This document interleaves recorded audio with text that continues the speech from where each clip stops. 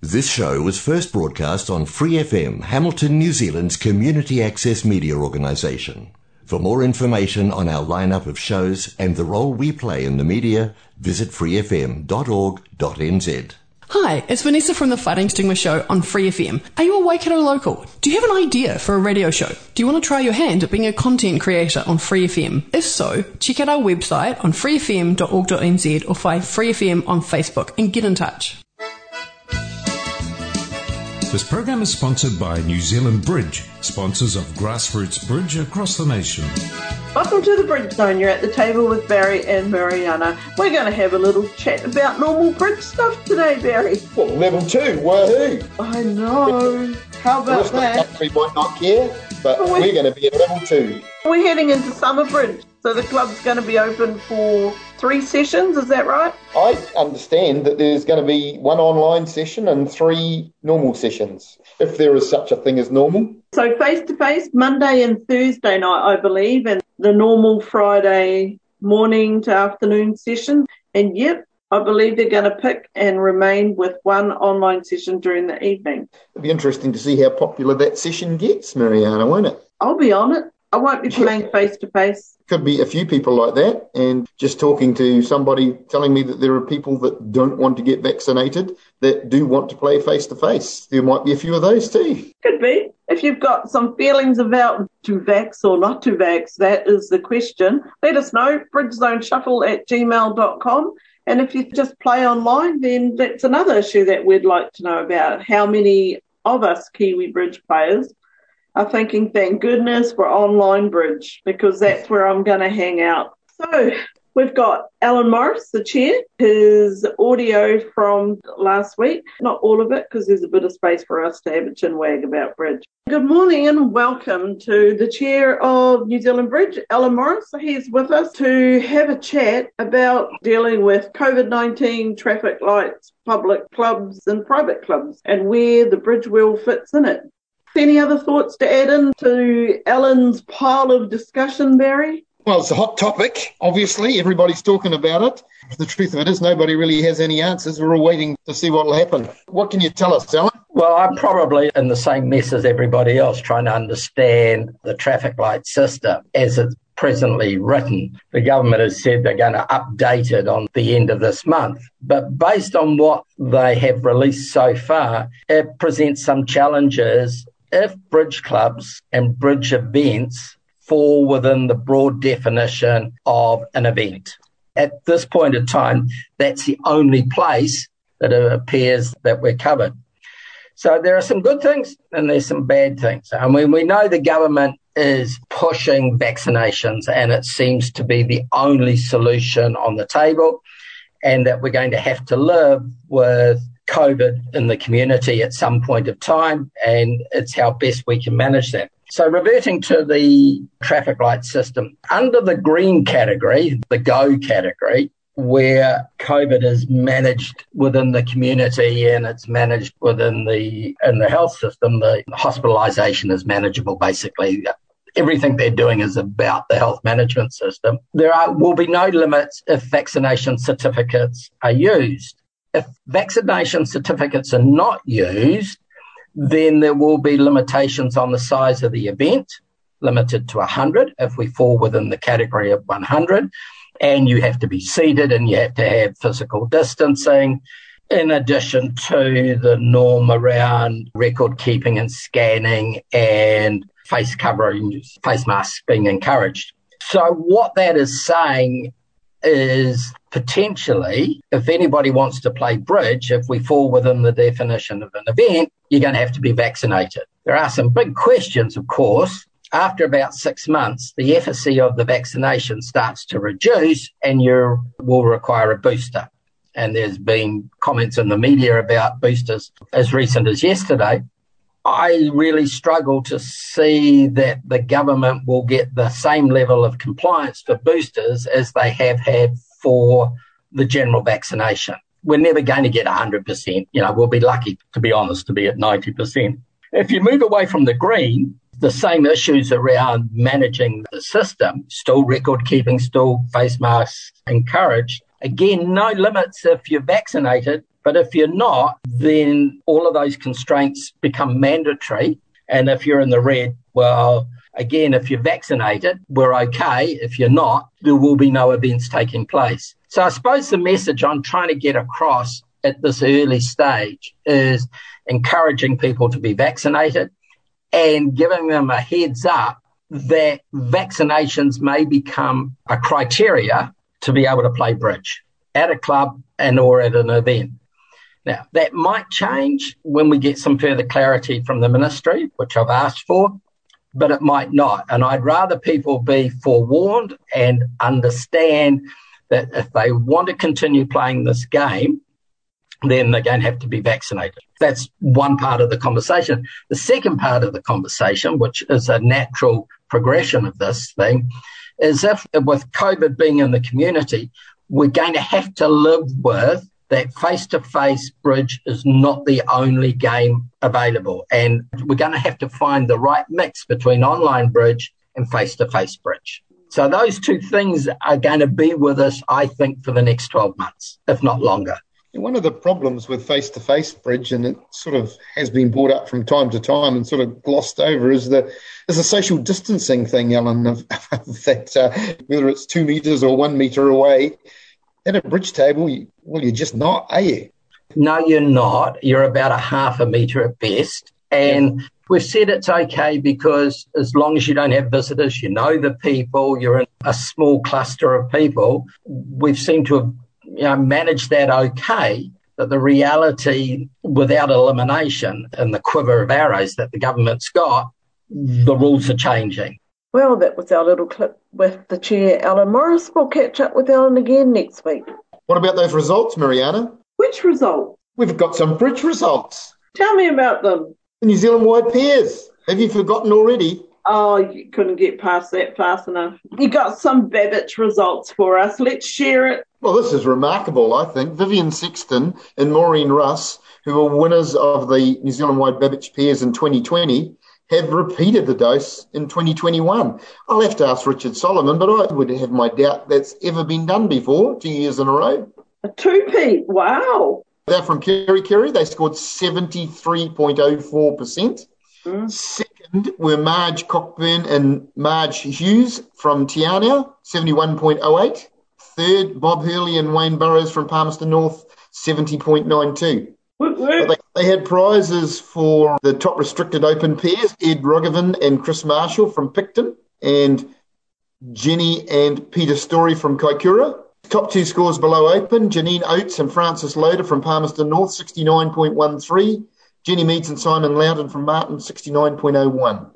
Top two scores below intermediate were Paul and Stephen Cowrie from Martin, 59.48, and Christine DeVries and Hilary Williams from Rotorua, 59.08.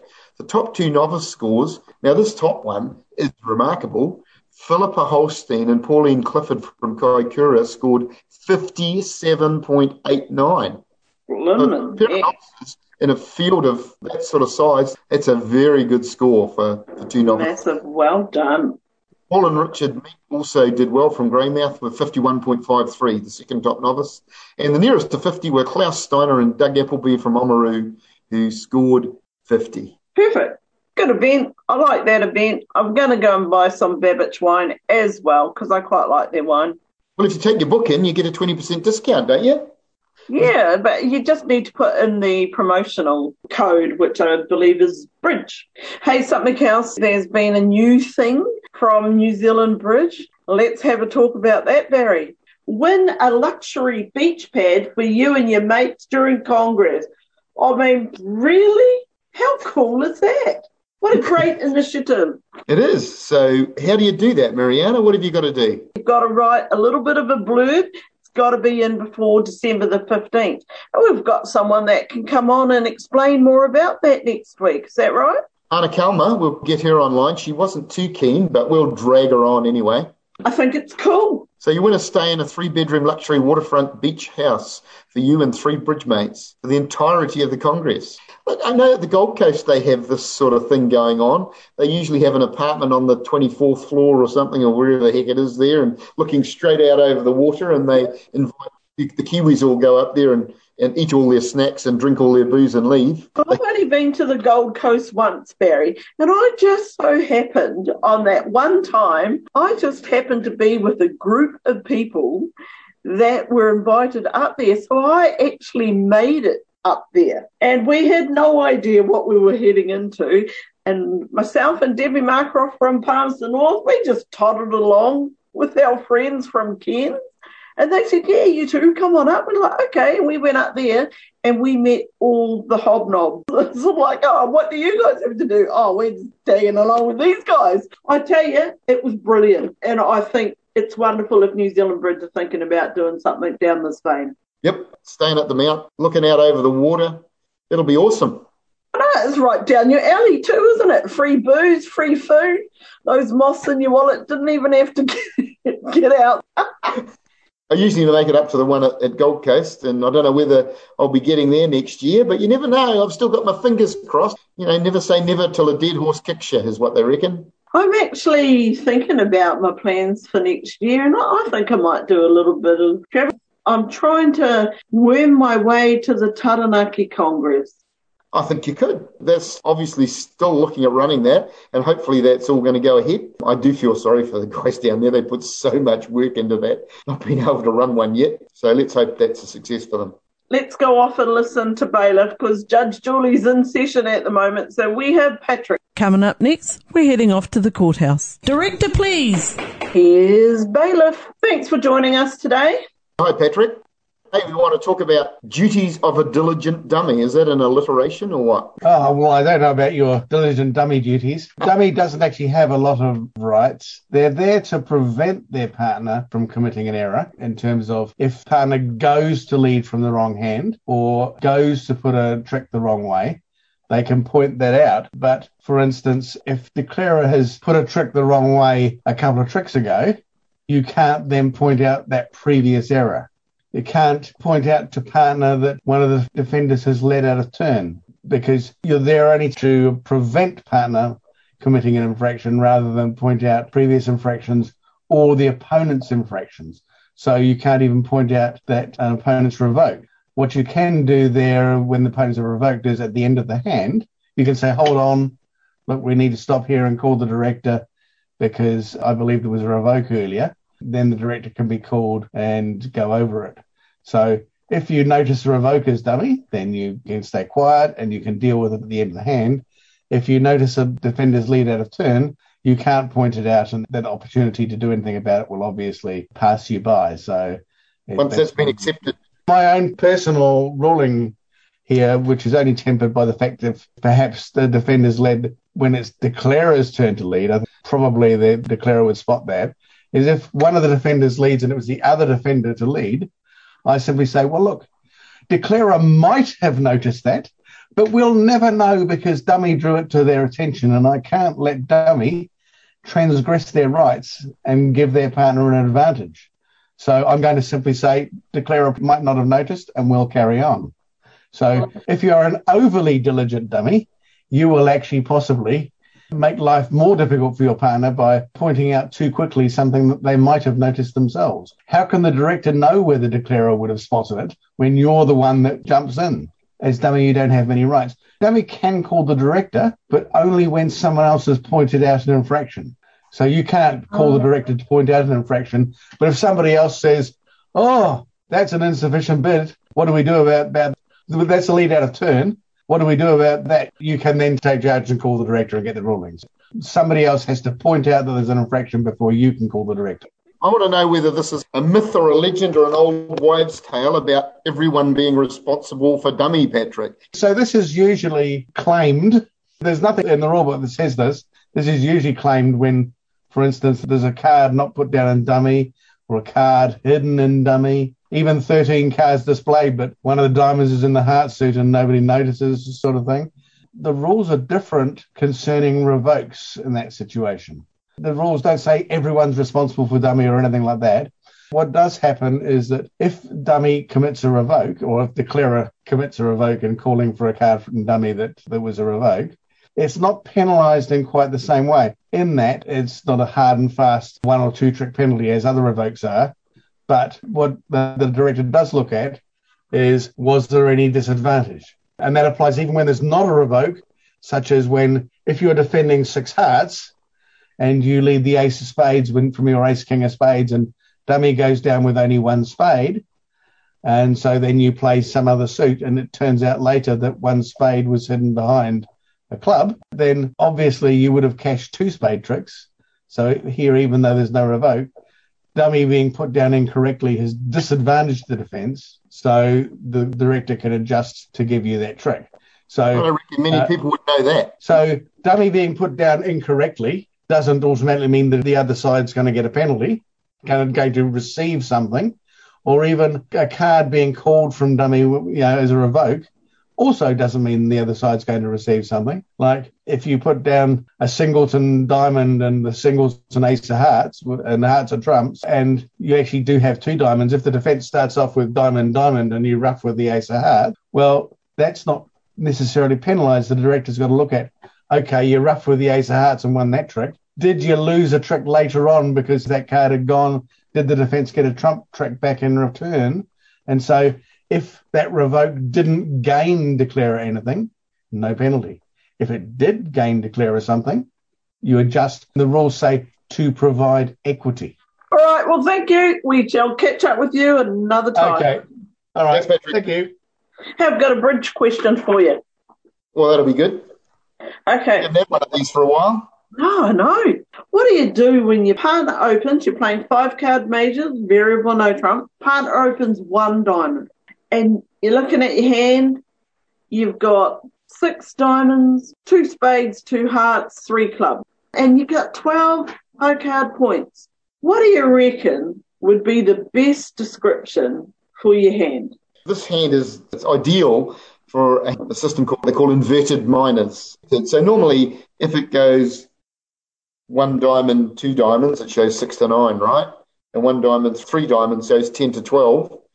For hands like this, which are really awkward if you're playing that system, they've inverted those bids. So 2 diamonds shows 10 plus because it's forcing. 1 diamond, 2 diamonds says I've got at least enough for it to make 3 diamonds, and it's forcing. Whereas 1 diamond, 3 diamonds is a weak bid. It's 6 to 9, shows good diamond support, but it's more preemptive to try and keep the opponents out. If you did want to add inverted minors to your arsenal, as long as you don't forget, the day that you open 1 diamond and your partner bids 2 diamonds with their 16 count and you think, oh yeah, pass, it could be a disaster. Hey, any convention always is liable to do that to you. But now, if you're not playing inverted minors, with that hand you're talking about, you have a really difficult problem. Anything could be right. 3 no trumps could be right. 5 diamonds could be right. 3 diamonds could be right. It's so difficult, isn't it? Just your normal standard bidding problems. Normal standard bidding, what you've got, doesn't really cover a hand like that. Oh, for a 4-card major, Mariana. If you had a 4-card major to go with your 6 diamonds, you could just bid your 4-card major, and I think you should bid your 4-card major. What about making up a bid? Wouldn't that put the cat in the pigeon? Making up a bid. Now, that's something that always seems like a great idea at the time. So here we are. We've got 2 spades and 2 hearts. I mean, I reckon it's really, really dangerous to pretend you've got a 4-card major when you've only got 2 of them. Partner's never going to get the gag, are they? No matter how many times you put them back to diamonds, they're going to put you back to the major that you haven't got. You'd sort of think, though, you might be able to get away with lying in clubs. You got 3 of them. Well, it does mean that you have to bid them at the 2 level. Yeah. You can always sort of put partner back to diamonds because they're bigger than clubs. I don't know whether you've noticed. You've also got 12 high card points, so partner now knows you've got 10 plus points. Surely that must be valuable information. Okay, so you lied about your club. Let's face it, they're probably going to think, well, partner hasn't got hearts or spades because they haven't bid them, and they haven't supported my diamonds. Just how many clubs have they got? They'll be thinking. Partner must have a lot of clubs. And you'll be sadly disappointed when you put down 3 to the 9. I know, so what do you do? Come on. Now, I think if my answer is lying in any suit is always a risk, they're just going to believe you. So it's fraught with danger, lying. But, I mean, hey, if you want to live dangerously and see what will happen, I think the best lie would probably be 2 clubs. Yeah. Okay, well, what about 4 diamonds? What would that say, Barry? It says I don't want to play in 3 no trumps, but does 4 diamonds say I am stronger than 3 diamonds and I am stronger than 3 no trumps? Or does it say I am invitational in diamonds? Tell me more. What am I saying if I bid 4 diamonds? You know what's coming, don't you, Mariana? You're going to get the same answer. I know. As per your system card. I don't want system card. I'm asking for your advice. Now, if I was working and I was asking for your advice, you'd have to issue disclosure right about now. But I am asking a question. Come on, give me your advice. That's a partnership agreement, Mariana. Yes. That's the most bullshitty way of getting out of answering a question.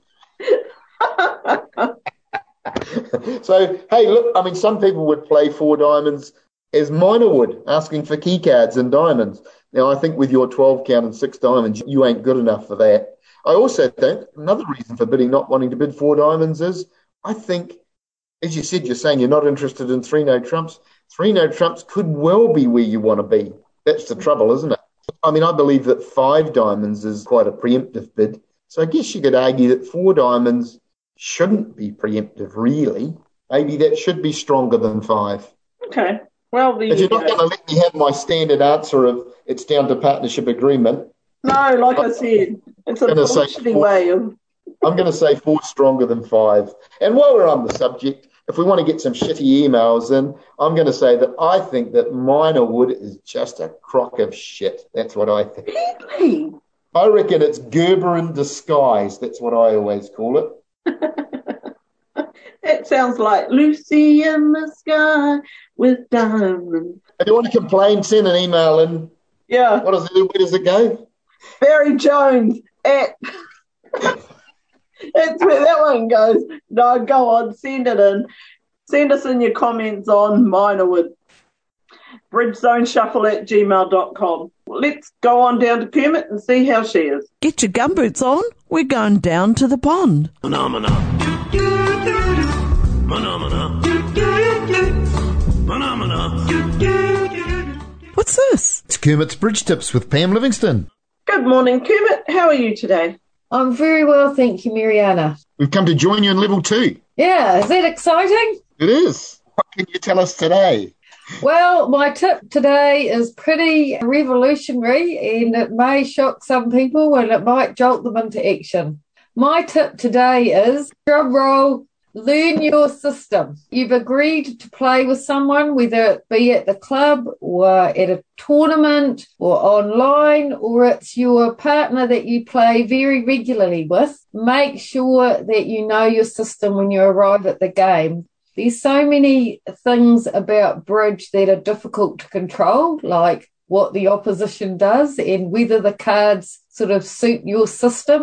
All kinds of things that are difficult to control. But one thing that is easy to control is that you know your system. So you owe it to yourself and you owe it to your partner to come prepared. That's what I reckon anyway. You always hear these people that say, oh, yeah, but we just play basic. Yeah, basic what? People say even things like they alert a bid and say that some convention name that the partnership is playing. Even when you know the name of a convention, it can vary so much from person to person. I usually say, oh, I don't know what that means. Can you tell me what they've got in their hand, sort of things. It's even a little bit perilous if you rock up and say, I'm playing Michael's Cubids. With rangefinders. Have a basic discussion and decide what you're going to play and make sure that you learn it.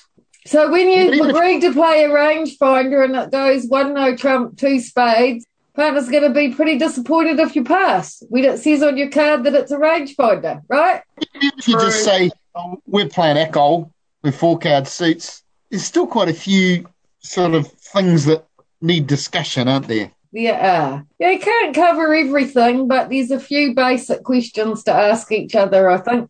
I've got a basic question what I reckon that you should always ask. You should always talk about, Go on, particularly if you're playing Nicole, but it doesn't matter what. What happens if we get doubled in a no trump, Pam? You and I are playing, and one of us opens a no trump, and the next hand says double. I reckon we should have a discussion before we start.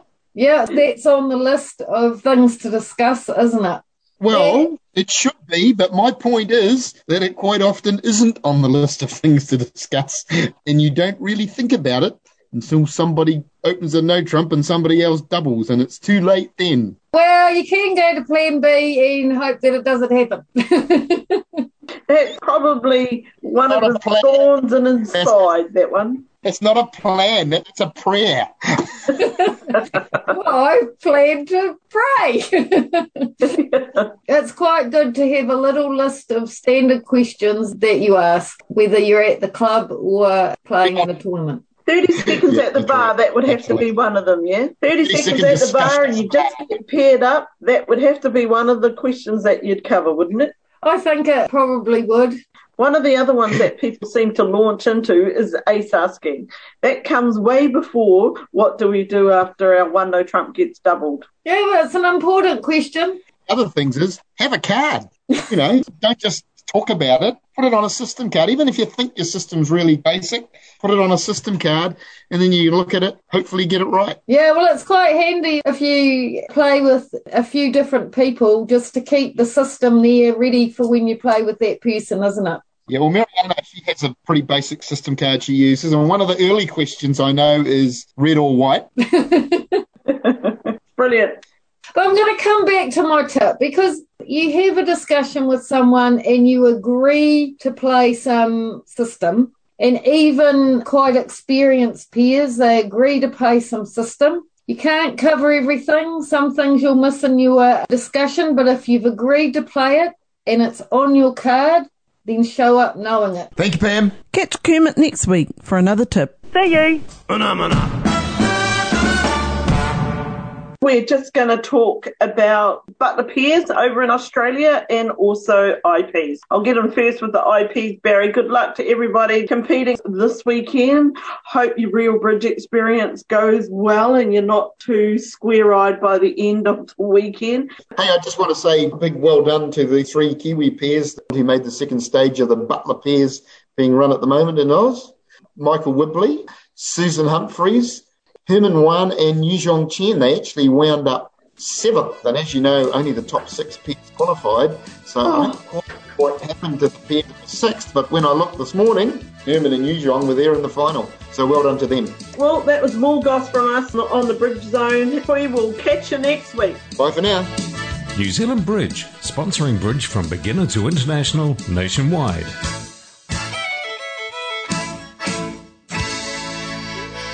For more episodes, use the accessmedia.nz app for iOS and Android devices, or subscribe to this podcast via Spotify, iHeartRadio, or Apple Podcasts. This Free FM podcast was brought to you with support from New Zealand On Air.